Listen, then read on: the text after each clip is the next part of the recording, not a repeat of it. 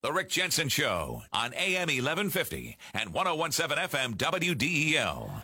John Fleming is director of the Delaware chapter of the Small Business Administration. He's been on the program, as well as Delaware's Morning News, giving you a lot of great advice, helping you through a lot of the programs of the SBA, especially during the coronavirus. And there are thousands of Delaware businesses that never took advantage of an SBA loan.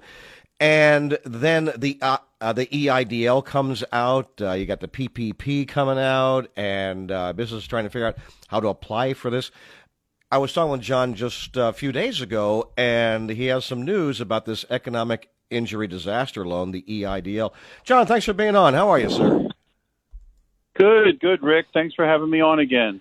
No, I appreciate, with all the changes going on in the federal government, and I guess with you, because you work for a government agency, so there's transition going on with you guys as well. I imagine this is not the calm, mellow holiday season for the folks in your office, is it? Everything is a little different in 2020, right? So, we're going through a transition for programs, and of course, I get a new boss next month. So, I've been here long enough. I'll transition along with everybody else.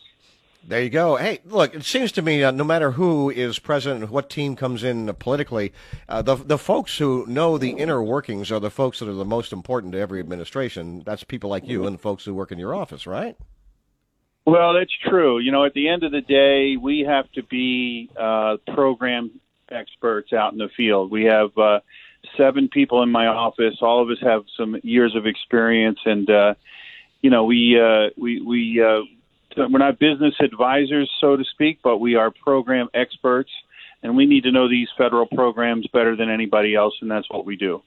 Yeah, not only what they are, but what they mean and how people use them. For example, you were telling me something about the EIDL, the Economic Injury Disaster Loan, having a deadline this month. That's right, Rick. There's money to be had. It's over $150 billion are still waiting to be applied for through the EIDL, Economic Injury Disaster Loan. If you're interested, if a business is interested, SBA.gov is just start, and there's a pretty simple application online. And the reason I wanted to get on your show is to let everybody know December 31st is the deadline for this loan.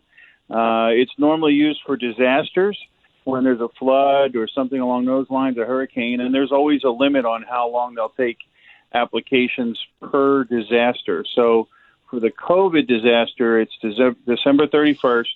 That's as right now. Now, this bill is pending kicking around Congress right now, and there may be an extension of that, but we just want to let everybody know December 31st is the deadline. This loan, the EIDL, is different from the PPP, and small businesses and contractors, as I understand, are more, I guess, readily able to apply for and get EIDL loans in the PPP. Give us a little brief discussion about the differences between the two and who can apply. Sure. So businesses are eligible for both.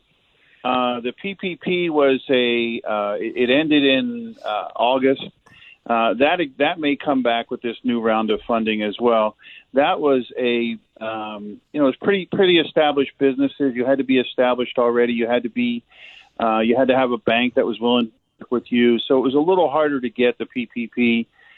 They could not be as flexible on credit scores as the EIDL. So that was actually it was a guaranteed loan, and then they're doing something called forgiveness. In other words, turning this loan into a grant. We're going through that process right now with PPP. So if somebody could qualify for PPP, they're much better off getting that. But then, let me ask you a question before we get to EIDL. Let me ask you another question, because as I understand, they changed some of the parameters of that. For example, it used to originally it was only to cover salaries of employees, and then as I was following this throughout the year, and tell me if I get something wrong here, okay? So it was for salaries for employees.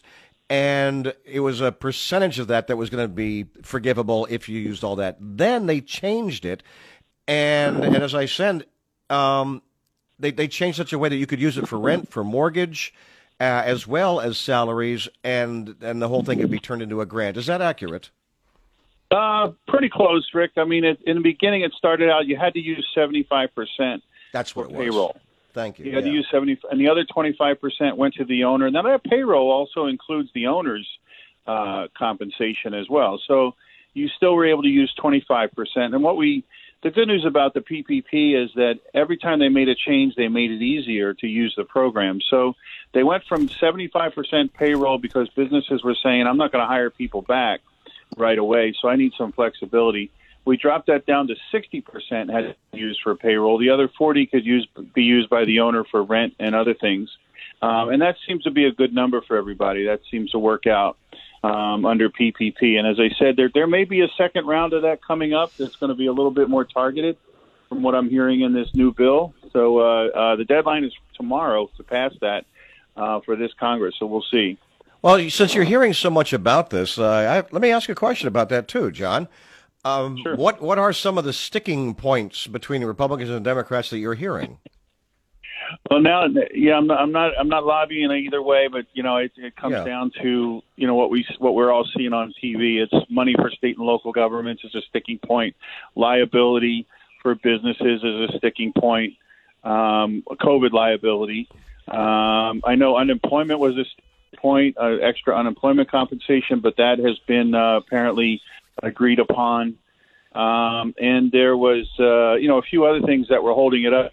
But, for the most part, I think they're real close to a bill. That's what I'm hearing. Okay, cool. Now, the EIDL loan, which is obviously different than PPP. Right. This is a direct loan, December 31st deadline for now. Low interest rate, 3.75%. And it's also available for nonprofits as well as small businesses. So that's a little bit different than what we normally do.